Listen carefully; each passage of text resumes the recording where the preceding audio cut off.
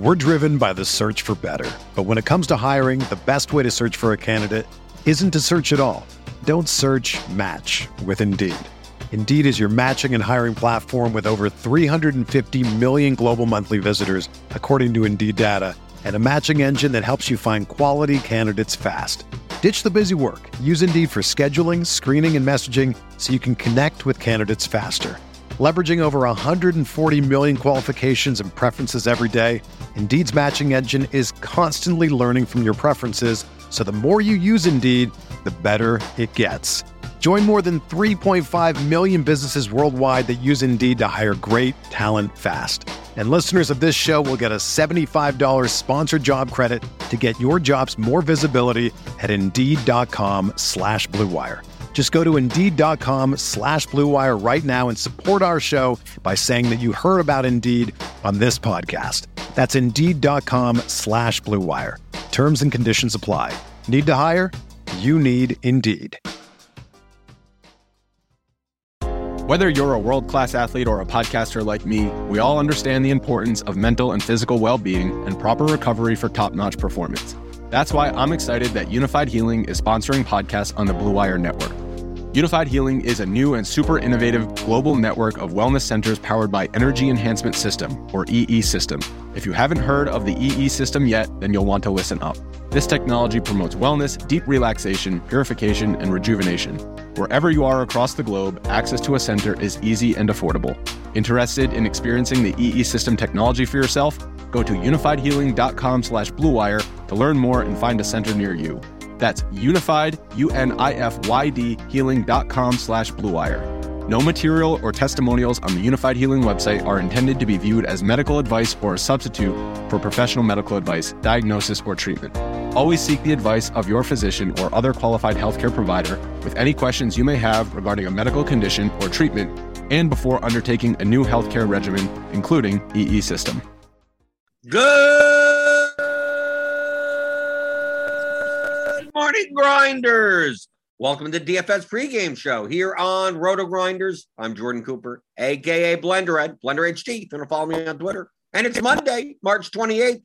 You know what we do on Mondays? We get James McCool in. Mondays with McCool, James McCool, the co-author with me of The Theory of Daily Fantasy Sports. It's a I tried to bring it up right here. It's a 15-hour audio DFS masterclass you can pick up at theoryofdfs.com. If you're looking to get into MLB coming up, we got about 2 weeks before the MLB season. You want to freshen up on your DFS skills. Remember, this is game theory that applies to every sport. And if you're in the YouTube chat, I know we're starting a little late today to technical difficulties. Good morning. Suki Singh's always here in the morning, so it doesn't matter, right? Suki Singh, Brian Draper, Neil Jaworski, R.C. Bremen, Quinn Williams, Daniel Hutchings, Choke Hold'em, Mike Blaze. Good morning. Good morning. And good morning to you, James. Don't make me slap you. That was crazy last night, man. But there's some background there, and it seems like Chris Rock deserved it, and I'm just surprised he didn't go down. That was a pretty good slap. That was a pretty good smack there. Well, I mean, I wasn't even watching the Oscars, and I was just on Twitter, just minding my own business, and I just see what the hell just happened, and the little videos. I'm like, oh, let me turn on the ad, especially like Will Smith could get the award for Best Actor. It's like I don't even know any of these movies exist. I mean, I tuned into the Oscars, and it's like this is the first time I've heard of any of these movies at all. It's like, oh yeah, you're right. There was a movie about the Williams sisters. Okay, yeah, I kind of remember that happening at some point. And then you have a whole bunch of other movies that it's like West Side Story was apparently made a musical film at some point this past year that I didn't realize happened. And right, that's the reason no one watches the Oscars, because you watch the Oscars and it's like, okay, I know Dune, right? I know Dune came. I didn't see it or anything, but then you just like all these other movies. It's like there was a Tammy Faye movie. They remade something like I have no idea. So it's like what's that now? I mean, if they wanted to get publicity for the Oscars, look, those last hour ratings for the show, it must have just woo. Let's see what's going to happen. So I've got to get in the Will Smith and Chris Rock takes in the morning after. I don't know, man. I haven't watched an award show in a decade. probably more than that. I don't know. I haven't watched one in my adult life for sure. They're just like, it doesn't make any sense. They're all like paid awards. It's kind of like the Fantasy Sports Writers Association awards. Like you pay your way in. What happens if there was an award show? If there was a slap fight, if something slap, who would slap who at that award? If there was an actual like physical award show? Oh man, that's a good question. Like the cheap answer here is Draft Cheat would slap Siege. That's the cheap answer here, right? Yeah, but neither of them would. They wouldn't even be up for awards. No. Yeah, I don't know. I don't know who would slap who. Who's catty enough in the DFS industry to just go up and slap somebody on stage? Like who's that petty? Because Big T would have no problem doing it no matter what, right? Yeah, that's true. Yeah, Big T he'd be okay with doing that. In my head, like for some reason, I feel like Derek Carty like has like a little bit of a fuse on that. Oh no, Roth. No, Roth would definitely slap someone. Now, Carty would be the one getting slapped. Yeah, exactly. Yeah, it would be Carty up there, and then he would get slapped by either Kevin Roth or Big T. Who knows which one? But it would be one of them. Okay. That's my answer. That's your answer. So this last week, I've been having a good month. Yeah, right. I saw that. Had another, or what? 35K. The total 48K on FanDuel. Wow. So I won first and fifth and a whole bunch of other places. So like looking at my Roto Tractor, it's like coming out of first and some stake.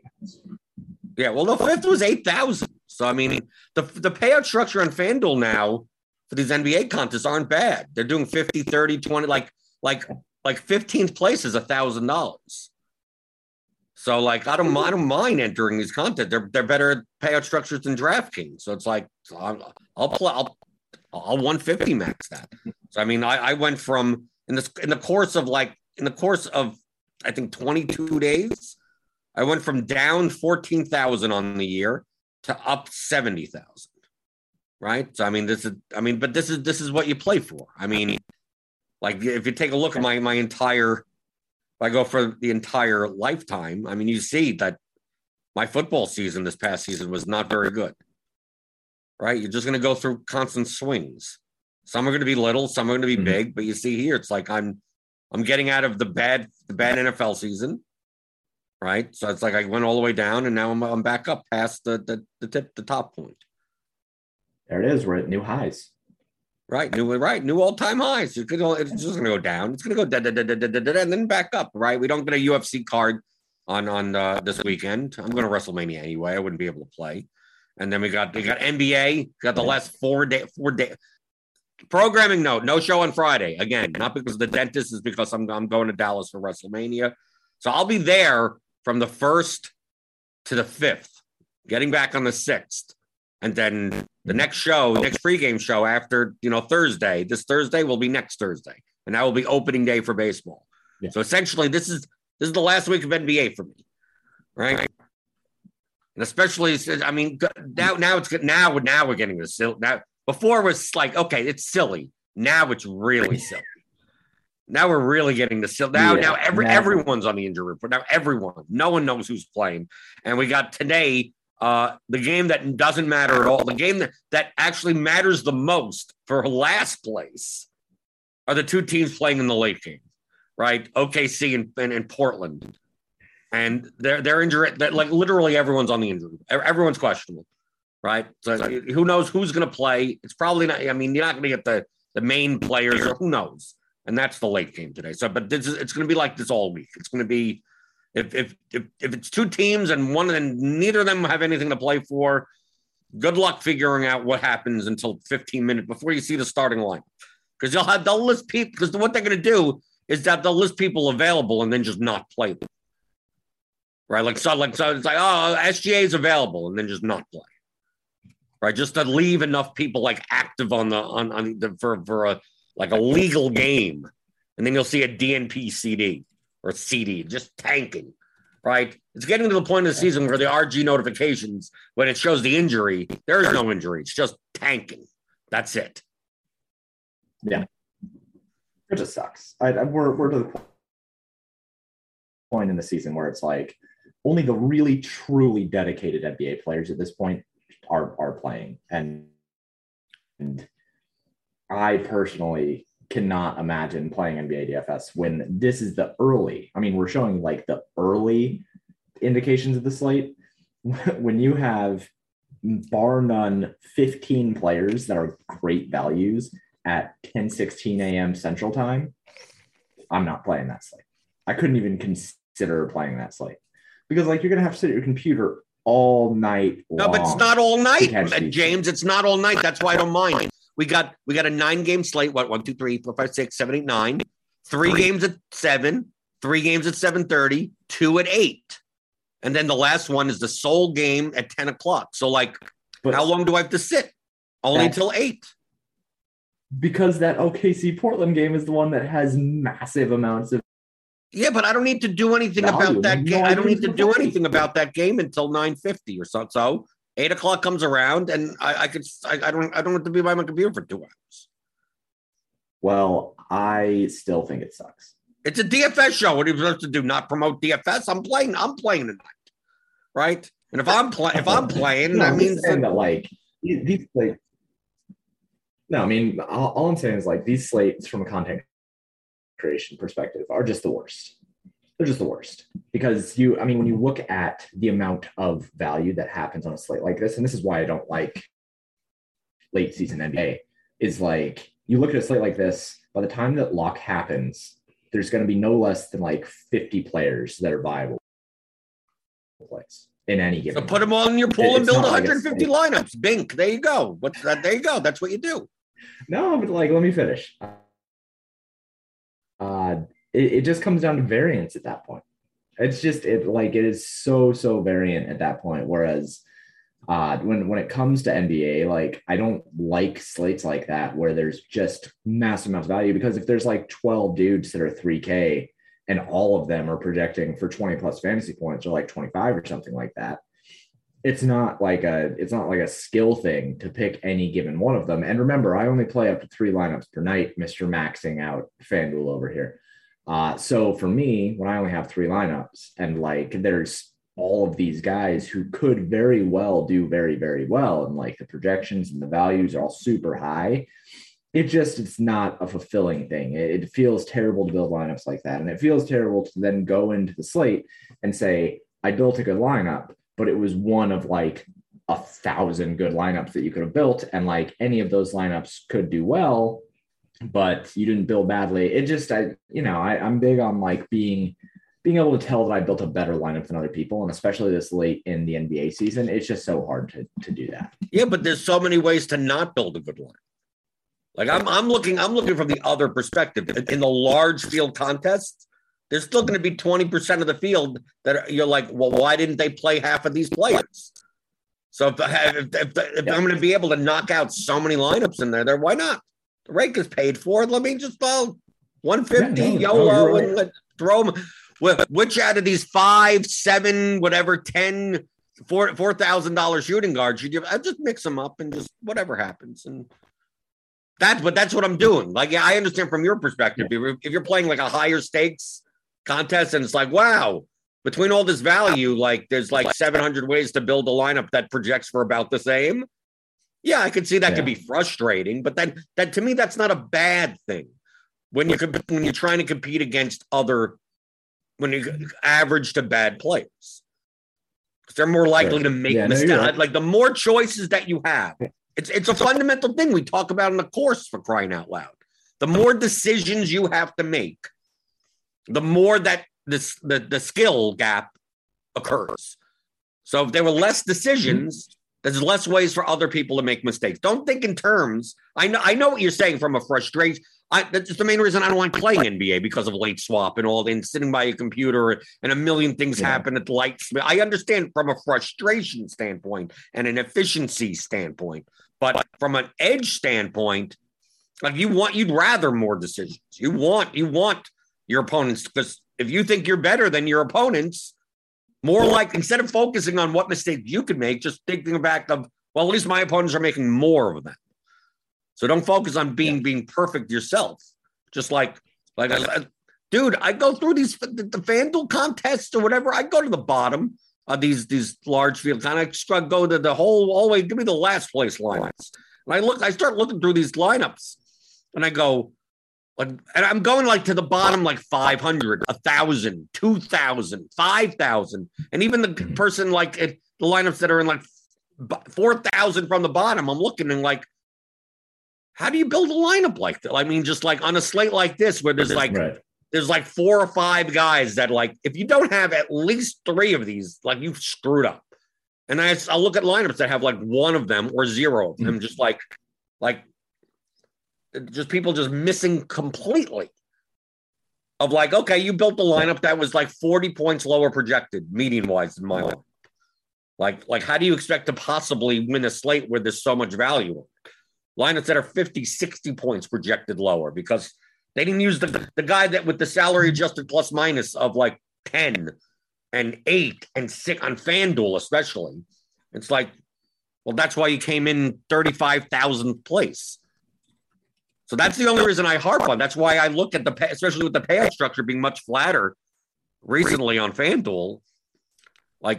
You get more, and it's a larger contest, so you get more bad lineups than on DraftKings, where it's a $15 entry fee and it's a 20,000 entry contest rather than a $10 entry fee at a 35,000 entry contest. Just there's more bad lineups on FanDuel.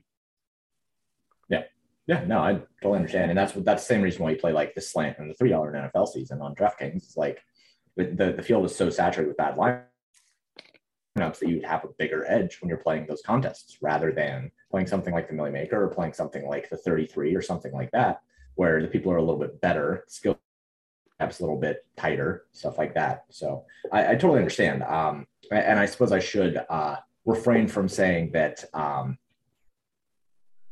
it's a bad thing. It's not necessarily a bad thing. It's just it increases the variance. And from a frustration standpoint, absolutely. It's just you can build. And I think also, I'm thinking from subscriber perspective. So it sucks when people ask me in the Discord, oh, well, was this lineup good? And I'm yeah. And they're well, what about this guy, this guy, this guy? I'm there are 40 different people that you could play in that price range and it would have still been a good lineup. And it's just so hard to answer questions like that. Yeah, but that's that's exactly how I answered them. That's what I answered. They're all good and they're all fine. It doesn't feel like a good answer. I like being able to help people. And that's just, it doesn't feel helpful to just be oh, it was a good lineup. That is helpful. Just lose because it's true. Be correct. Don't be, you have to massage their ego or anything like that.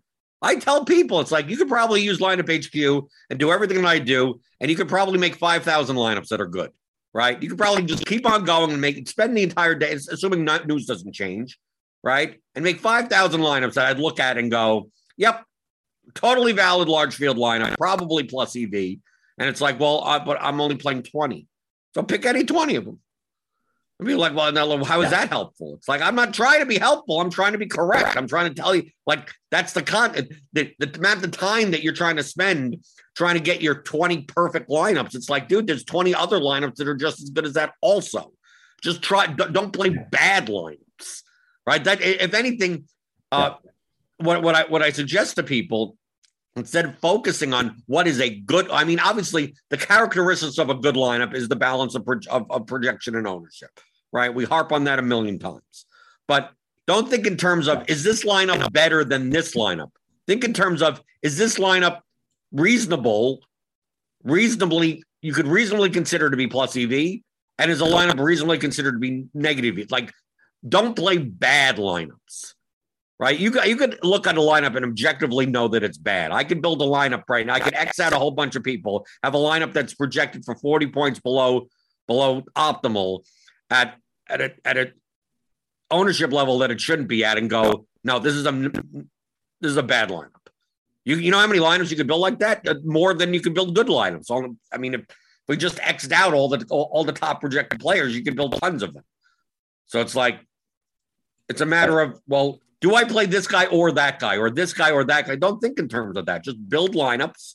I could build with the current projections right here. I could build 20 lineups, right?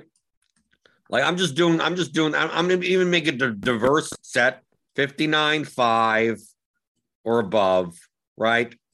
And let me see do we have projected ownership here? Okay, this is purely, there's no methodology behind this. I'm just guessing. So this is a lineup that's our optimal right now is 357 at 314% total ownership. Okay, so let's just say I'm going to go. Can I find a lineup at 250% ownership, or maybe even less than 240? Right? I don't know. I mean, you could run a ton of hundreds of lineups and see, but I'm just gonna use the build rules and just go 240 max. Okay. So we're comparing these lineups to a 357 median total. Okay, I'm building 20 lineups, right?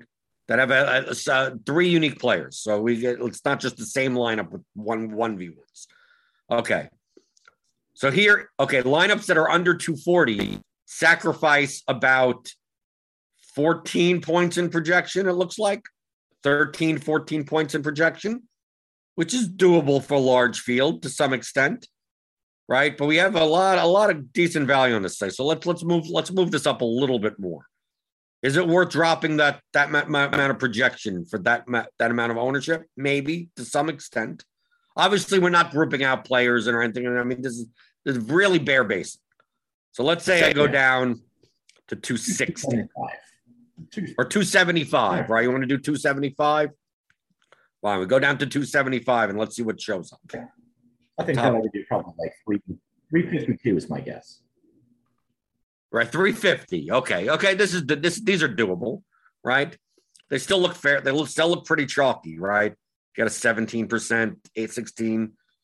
For a large field, these are chalkier lineups for large field, but still viable. But it was like if you wanted to play any of these 20 lineups, like go for it. I mean these are all fine. Or maybe on the slate, maybe you don't play Butler and Adebayo together at their prices. I mean, there are some groups to kind of raise your ceiling a bit, right? Because at 8,000 each, you'd rather one of them hit 50 and the other one doesn't hit 50. But it's like if you just wanted to do that, like what I just did right now, and you just say, okay, what's the total ownership of the optimal, and based on the contest you're in, how much ownership should I try to get out of my lineup? Well, come up with a number and then run the lineups, and then there you go. And then there you go. Pick. I can only play 3. We'll pick 3 of these. See what you got. Right. See what you got. And could some of these lineups be slightly better than other lineups? True. Yes, it could be. But your goal, first off, is to get the good lineups to begin with. And then if you're trying to decide between one good lineup and another good lineup, that's the secondary. Then you could be like, well, now I can be a little bit more picky, right?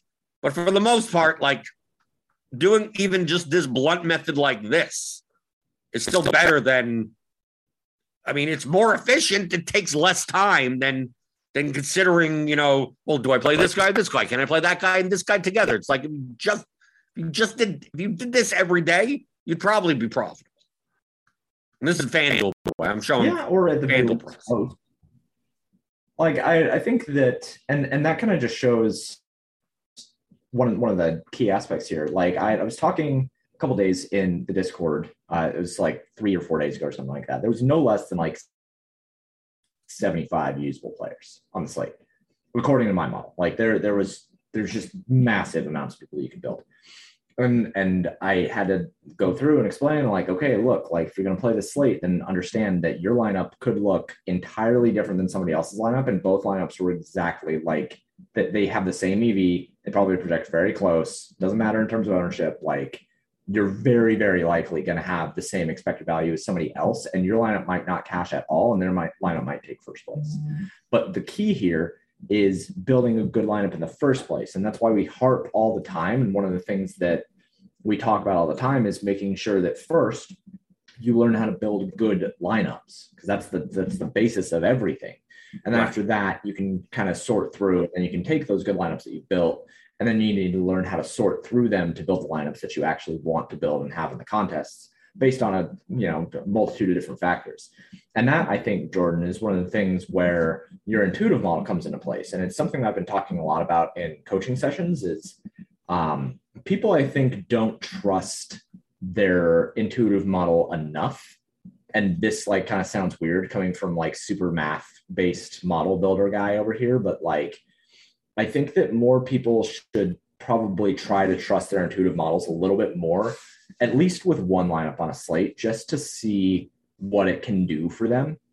Because after you've built, your set of good lineups, or even like when you're building your lineups in the first place, if you've played so many slates of DFS, like Jordan, I'm sure that you yourself, when you're building out lineups, you can automatically just look at your set of lineup and intuitively, you know what lineups are going to be better than other ones, like for the contest that you're in, right? Right. Yeah, because you've played thousands and thousands of slates. And so like, intuitively when you're building and when you look at a set of 150 lineups, it's why we always say if you are going to MME, if you are going to build multiple lineups, you need to be going through your list and like looking and glancing at the lineups and saying, yeah, okay, that makes sense. That makes sense. That makes sense. That makes sense. Because you should be able to look through your lineups. It's not very likely that your first run of 150 lineups is going to be the one that you enter, because there's going to be some like weird things that are in there, right? But typically, James. Oh well. Typically, James, when you're building that many lineups, the main ones to check are the ones at the top and the ones at the bottom, like the ones that because of the way that distributions happen with the knapsack problem solver, like optimizers are, is that it's your exposures and everything may look fine, but your lineups may not look fine. First off, I want to scroll down just to check if there's any negative correlations or anything like that. Just like, should I really be playing Butler and Adebayo together? Or maybe I don't mind. Should I be doing like stuff like that? So group out. But also, a lot of times, if you're building 150, is that the lineups at the top may be too chalky, and the lineups at the bottom may be too low projected, because it's trying to get you the 150 that fits all of these conditions. And it's going to be like, well, I want to jam as much projection into these. And then on the bottom, it's like, we got to get rid of as much ownership as possible. And then you get lineups at the top that look closer to your cash lineup, and the lineups at the bottom that are like, wow, I'm fading literally all the chalk in this lineup. Right. So like your exposures look fine, but then like the top 10 lineups in your build and the bottom 10 lineups in your build are either too chalky or too low projected. Now, you want to weed those lineups out. You want to, that's the main reason why I don't necessarily just build 150, is that I typically build 180, 200 or something. I build, an extra 25% of lineups, extra, you can build 300 if you want, even if you want to get down to 20, right? You could do it that extreme, and it just takes more time. But I'm just trying to weed out all of that stuff. So I'm just left. And then if my exposures is just a representation of my diversification, just a representation of my risk preference. I don't care if I'm over, under, how much of so. I don't care that much unless I'm managing risk. So if I build 180 lineups and I get rid of 30, and it gets rid of 30 lineups that all have the same player in it, then so be it. Then sometimes I'll go through and go like, do I really want to have 37% of this guy? And I go, let me eliminate the lowest 5 projected lineups that have that player in it, right? Because I'm still trimming from the bottom and trimming from the top. Too high owned, too low projected. And if I'm going to have a choice between, once we get on the lines of those, like when it's closer to the edge, I may trim off the top 10 and the bottom 10 regardless. But then once we get to that, then it's like, okay, I need to trim 20. Then it's like, well, out of these bottom lineups, which ones do I want to get rid of? So I can't get rid of all of them, but some of them. And then I may pick, do I want so much of Alex Pokusevski? No. So I will get rid of those. And it doesn't matter which ones I get rid of from an EV perspective, but from a risk tolerance perspective, it's like, well, maybe I don't want to have 90% Theo Maledon on this slate. Maybe I'll have 80, right? But all of those discussions there's no right answer to that. It's just whatever. If you don't mind going all in on players, then if they're plus EV lineups, go for it. But that's the main. Typically when you're checking your lineups, the middle I'm not as concerned about. So when people are like, oh, you're going to check all 150 lineups, doesn't that take a long time? I go, no, I'm typically eyeballing the top and I'm eyeballing the bottom. right? I'm taking a look at projection numbers. I'm going up and going, yeah, these wow. The bottom lineup in my entire build projects for 38 points lower than my top lineup. And I don't think that's viable on this slate. So I start going, okay, the next one is 35. And I'm like, at what point should I be cutting this off? Right. And I start looking at ownership. And then maybe I get to a point where I'm cutting it off at 24. And I got rid of 18 lineups that were under 24 points low for that given slate. And then I go to the top and I go, and now I'm looking at ownership. And like, is this lineup 2 owned? I look and I let, do I have the right? And like, I don't know if this may be a dupe lineup for all I know. So I'm getting rid of the top, 6 to 8 lineups. And then from there, you get down to whatever set that you're getting down to. So I mean, that's the main thing when you're checking lineups. Now, if you're only building 20 at a time, right? If you're only building for 5 lineups, 3 lineups, 1 lineup you're choosing from, yeah, then you can go through then I would suggest looking at literally every single lineup of I'm going to build 20 lineups for me to get the 3 that I'm playing, and then look and go, well, which line? Okay, does this make sense? Does this make sense? And then save the ones that make sense, and then choose out of those saved ones, or rebuild again and keep on saving lineups that look good. And then out of the ones that are like, I built all these sets of 20. I saved a grand total of 16 lineups, and I have to choose 3 out of these 16. And go, okay, then whatever 3 you want to choose. Yeah, and then after you get down to those 16, just pick a couple that I like. I know some people who do when they're building out for 150, or when they build out for 100, they'll build like 500 lineups, and then they'll use a chopping method in a CSV where they'll randomly chop through different sections, and then they'll look at those lineups that it randomly chopped out. And then if they want to randomly chop out a different set, then they will. And they'll just do that over and over again until they have a randomly generated set of their top 500 lineups that they built from the projections. And then that's what they use.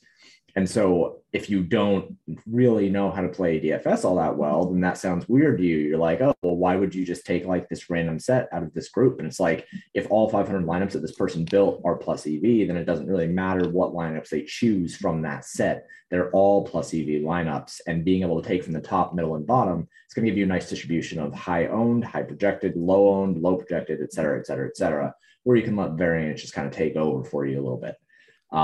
But that's something, I understand that not most people are MME players, but it's still good to understand that even if you are only building 1 to 3 lineups, like myself, using the top 3 projected lineups is totally fine. But it's also totally fine to choose and look through and use your intuitive model to weed out and pick lineups that make sense for the slate and for the contest and for yourself.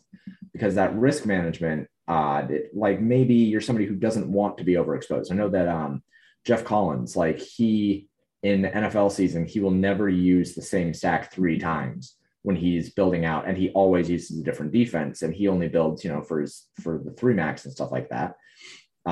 If he's going to build 3 lineups, he'll never have the same defense, and he'll never have the same stack. And he's very likely to switch up the running backs as well. He wants it to be a very, very wide net, even in 3 lineups. Whereas somebody like me, I don't mind having a lot of the same one-offs. I don't mind having maybe 2 of the same stack. I don't mind having 1 running back in all 3 lineups, but that's because I accept a lot of risk, and I don't mind taking on a lot of risk in my lineups. And it's just, it's different. But when you're building out those lineups, the difference between me and Jeff, there's not as much of a difference in EV. It's just a difference in risk management and risk aversion. Right. That's each lineup could have the same expected value. That people have to get out of this mindset that the number of lineups that you play affects how you play. From a return on ROI perspective, what you can control more are the swings you take in your regular play. So if you go all in, if you're saying I'm going to pick 5 core players, like some people do that. I like picking a core 5, and I build 5 lineups around those 5, and I have those 5 in every one of my lineups. That's as long as they're plus EV lineups, that's perfectly fine. And then you have another person that's like you said, I'm never going to play more than 50% of any player on any slate.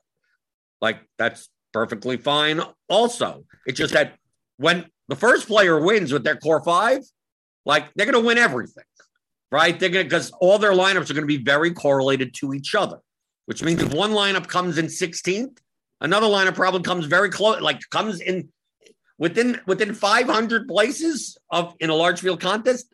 All of your lineups will exist because you're sharing like 5 players, like on every single lineup that you have. Now, if you're much more diverse, your lineups, one could be in last place and one could be in first place. Like if you're having a core of 5, you're never going to have one lineup in first and one lineup in last, right? Because there's only 4 other spots in your lineup. So all those 5 players either did really well or some mix of that. So you can get all over the place. The difference is that at the end of 1 million trials, both players have the same amount of money, right? Because the expected value is still the same of each lineup set that you're using. The difference is that the journey to million trial for the person that is going all in and locking in players and whatever is going to be like very high, very low, because you're either going to come in first or last. You're going to be moving like this. So your swings are going to be much bigger. Someone that's more diverse isn't going to have the highest of highs that the concentrated lineup set has, but they still come out with the same amount of money at the end. It's just their swings are smaller. Me, as someone that plays for a living, I try to, there's a mix between maximizing your EV, maximizing your return, and minimizing your risk. Now, a lot of professional players in the industry are much on the more opposite end of the spectrum than I am, right? They're much more on I want to try to make as much money. I don't mind taking on as much risk as I can to make as much money as I can. So they're playing every contest, maxing out. If they need to go 80% in on a 3% owned player because they believe they have an edge, they're going to push their edge like there's no tomorrow. And they're going to have a higher ROI than me, right? But they're also going to have $2 million swings, right? They're going to be, their swings are going to be way big, way big, right? Me, I don't mind sacrificing ROI for less, for the mental stress and like I'm trying to maximize for $75,000, $50,000 to $75,000 a year, right? On average, playing DFS. So what should my risk profile look like if that is if my goal isn't to maximize my edge, is to just like, can I make 75K? Like, obviously, then a lot of the stuff that I do is more about diversification, more about not going on $70,000 downswings, right? Keeping my downswings at a minimum, pushing my edges where I need to push them. I mean, I'm a nit in comparison to most top players, right? But I'm not a nit in comparison to most of the world, right? You take a look at some of my screenshots or whatever when I play. It's like, dude, tonight I'm going to be playing $1,500 on FanDuel. I mean, it's like I could easily, $1,500 turns into $800 easily on a slate or anything like that. I'm playing MMA for $4 or $5 grand a slate, right? Playing single entries and max because I believe I have an edge there, right? On soccer, I don't mind play. I can play 4,000 on the slate in soccer, no problem. NFL, sometimes I have 10,000 in volume. I mean, like I'm not a nit, but if I'm going to play $10,000 in volume in NFL, it's going to be diversified.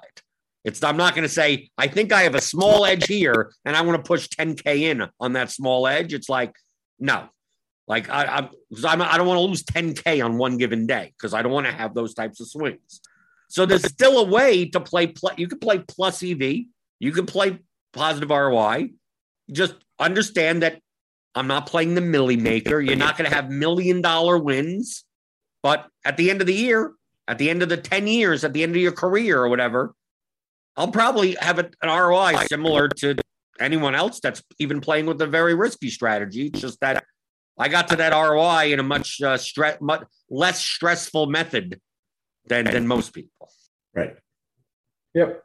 And that I think that's probably, if I was going to play professionally and play to like pay rent, that's probably the same way that I would go about things. I like going all in because I like pushing edges when I am playing mostly to test models and for fun. But if I was going to be playing to be like, if I don't play well, then I am not going to have food for my cats, or I guess my baby, whichever one matters more at the time. Then I would certainly be playing with a lower risk profile. And when I say that, I probably would still be, riskier than you, Jordan. I do like pushing my edges a little bit harder, but that comes a lot from the way that I model as well. But I think that, all of this conversation comes down to a lot of putting together your goals and putting together what you want to achieve out of DFS. That's another thing that I'm really preaching right now in the Discord is as we come up into the MLB season, really, really sit down and decide what you want out of the MLB season. Because if you're playing like without direction, it's very, very easy to end up, losing money and being a negative ROI player and playing negative EV lineups because you're not playing towards any kind of goal. Jordan's goal is to make $50,000 to $75,000 per year. And so he plays in a way that lets him do that. You need to do the same thing no matter what your bankroll is. If you want to play to make $1,000 at the end of the MLB season, then you need to set up a goal to do that and play towards that goal because it'll really help. And I promise that if you set out a goal for yourself for any given season or for a year, or even for a month, it's going to help you make decisions because you'll always be thinking, okay, well, am I playing the right way to achieve my goals in DFS? And not enough people are doing that. Or what you could do is if you need to pay the rent, just grind those Madden Sims. I am. How would they go? How are the Madden Sims? I'm grinding Madden Sims really, really hard. There's a 10-year combat. What's up? No, so how is it going? I didn't hear you there. What is it? Is it going? Are you playing every slate? Mm-hmm. I'm playing every slate and I'm playing every double up, except for showdowns. I haven't been playing. I tried to play the showdowns once, and the showdown cash games, even in Madden Sims, are just like it's not the way, man. So what have you learned in the past week of playing Madden Sims? I mean, are you up? Are you down? I mean, what's going on? I'm up. Yeah, I'm up. I think over the last week, I've made about 1,000 because I've been like really, really pushing edges and like going into the head lobbies. And, we have talked about this before and going and finding people who I do not recognize. There's in the Madden Sims lobbies, there's like 5 guys that are in every single contest. There's like Dale Emil Fish, Heskey, Mo Bills Hendy, fan. There's some like TK and a number guy. Not Bills fan. Not Bills fan. He has not actually been playing all that much. Really? But there's like 5 guys in every single double up that I recognize. And if somebody posts, like there's this one guy that's been posting like $100, $200 head-to-heads, and I don't recognize him in the lobbies, I'm like, I'm just going to go after him. And the only reason why I'm not way up is because I took one of his 215s the other day. And he had a ceiling game from DeMarcus Robinson and beat me because I had Tyreek Hill. And I just tilted off the face of the planet. But outside of that, yeah, it's been really, really profitable. I need to break into the GPP, the main GPP for every single day. Because I think, one, my projections are really, really good. And 2, I think that there's likely more upside since I can only get down at most, if I'm not picking head-to-heads, you only get down like $50 per slate. And I think that I have enough of an edge and the projections have enough of an edge that I really need to push into the GPP, which is, 1K, 2K to first. But if things are going as well as I think that they are, then that's probably achievable like a couple times in the next like couple months. So I really need to push into GPPs. There's a 10K to first GPP that locks in 10 minutes. Which is awesome. And if one of my subscribers does not take it down, I'll be exceptionally disappointed in myself and my subscribers because I do have projections up on the site. And I even went to the extent, Jordan, of manually inputting all of the game logs for every single player over the last week. I manually pulled together all the game logs for every player in the Madden Sims lobby so that I can build out a range of outcomes table and measure floors and ceilings, standard deviations, stuff like that. So you didn't do it manually. You scraped. I'm pretty far down that. No, I did not scrape it. And so I tried to scrape it. I physically went into the lobbies and I pulled all of the data. I copy and pasted it manually Okay. And You well, no, copied I and copied and pasted. pasted. So I went James, I thought log. manually means you just like open up the app and like you just physically typed in all of the data. And I basically did, because when you go in and you do that, like you have to go player by player and go into the game log, copy and paste their entire game log, paste it into a sheet, remove all the rows that are not fantasy points, and put their fantasy points over into another sheet. And I have a sheet of about 200 players at this point of game logs. So I would have scraped it. I built a scraper for it, but DraftKings does not like it when you scrape their stuff. They go to exceptional lengths to make sure that you cannot scrape their game logs from their contests.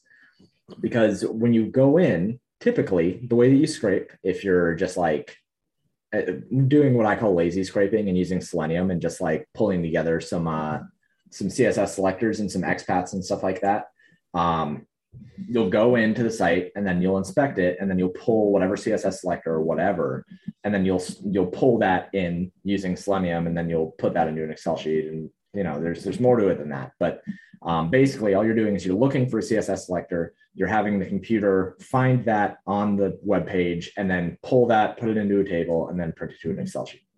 That's lazy scraping, right?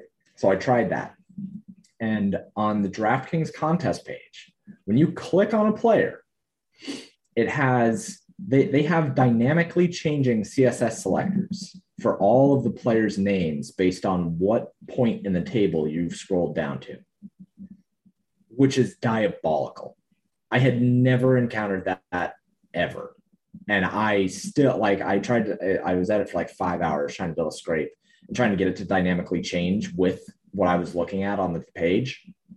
Nope, couldn't do it. So there's very likely a way to tap into their API and find it, but I have just not wanted to go to the lengths of finding where that is in their API. So I've manually pulled all of the information from these players and kept it updated every single day, so that I can have floor and ceiling projections for myself, obviously, because the way that so much of Madden Sims is based on the averages that are coming up. But the averages are significantly different. This is one thing I've learned. The averages towards the end of the season are significantly different than the averages outside of season. So there are players that have high averages, but are not actually really usable outside of the season. So since the season has ended, somebody like George Kittle is significantly less valuable, even though his averages are still strong. It's just because towards the end of the season, he was averaging somewhere like 16, 17, 18 fantasy points. And now he's averaging only between, 8 and 12 with a high standard deviation, because the way that the ratings have changed since the season ended has affected him significantly, especially because Trey Lance is there instead of Jimmy Garoppolo. So there's been a lot of kind of learning process. I find that utilizing the last 15 game sample is significantly stronger than utilizing the entire sample. And building out your floor and your ceilings and stuff like that is really important, because if you don't do that and you don't look at standard deviations, you end up on wide receivers that have this really, really wide range of outcomes. And that's a mistake that I see even the good players making, is they're taking these super variant guys in the name of getting Lamar Jackson and Ezekiel Elliott on any given slate. And that's really, really low. It's increasing the variance too much for them for cash games. It's probably fine for GPPs, but it's not something they should be doing in cash games. And I think there's a lot to be learned about the way to play this correctly for a lot of people. I was just looking to see if we captured the historical projections for the players, and we don't. No. I didn't think so, but I said, what? No. You never know. It's we don't even offer Madden. We offered a Madden Sims builder. If you want to upload James's Madden Sims projections, you can do that in Lineup HQ. We have the slates available, but we don't actually make our own projections for it. So it's it's going to be, everyone's going to be zero if you do it here. But at least we get, if you wanted to, that's what I said. If you got James's CSV with all the projections, you plug it in, you could just press the optimize button and there you go. And where you could make your GPP lineups in your $1,000 to first Madden Sims contests.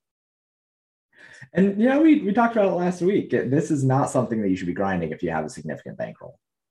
Well, no Emil reason Heskey to is. get Emil this Heskey has a thing. significant bankroll, and he seems to be grinding it. I don't know why he's grinding it. He does well, obviously. He does well, but like, I don't know why he's grinding it. Well, I mean, if it's 3 clicks, James, remember, I was trying to get you to set up me up something for 2 or 3 clicks. I know. Right? And if he could give me 2 or 3 clicks and I can max out the entire lobby, why wouldn't I do it? It takes me no time. No, you're right. You're right. And it probably doesn't take him time either. Like, you don't have to worry about injuries. You don't have to worry about starters or not. Realistically, there's usually like, I don't know, 3 to 4 running backs, 2 to 3 tight ends, and 5 to 7 wide receivers that you ever even have to make a choice on. And if somebody is averaging over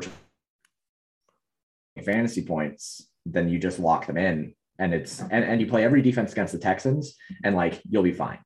And that's all you have to do. But the thing that I will say is don't like, if you are doing that, understand that if you're wrong even a little bit, this is not like cash games for NFL, where like there are a lot of ways to get it right. It's only 3 games, and the players are like 80% owned most of the time, like the good players. So you're literally every single slate, the variance is on like some 4K wide receiver or some $4,200 tight end. And if you got the wrong one, you're just screwed. So there is like, I think there's a high skill gap here, and you just have to make sure that you're making the right decisions. And people can find those Madden Sims projections on your site, paydrdfs.com.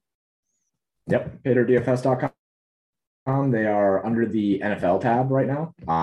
And I mean, I'll obviously have projections up for the 5 p.m. slate too, 6 p.m. Eastern. If you want to go get a day pass, it's only $5. So you might as well go try it and see what's going on and enter the GPP and hopefully take something down so I can have a screenshot for it.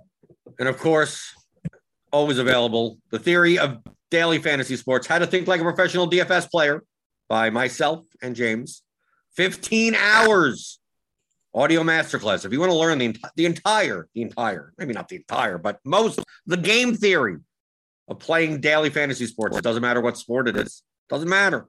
NFL, MLB, NBA, NHL, PGA, MMA, NASCAR, soccer, esports, concepts that apply to all. So go to theoryofdfs.com and pick that up. You can follow me as usual at Blender HD on Twitter. James is paydirt_DFS. Give me those thumbs up, stummy thumbs on your way out the door. Give me the thummy thumbs. Subscribe if you're new here. Hit the notification bell to know when we go live. We'll be live later, 4:45. Grinders live, 4:45 Eastern time. Dean and the guys, they'll go through this 9-game NBA slate. By the time it gets to 4:45, who knows what has changed so far. And then by the time 4:45 to 6:20, where crunch time for premium members comes on, maybe more stuff will change. So tune into that. Subscribe to Roto Grinders. Click on that link in the description. You get $10 off your first month. And I will see you tomorrow to review this cluster of an NBA slate, and then go over more clusters of NBA slates on and answer your DFS strategy questions, as I always do, on the DFS pregame show on rotogrinders.com.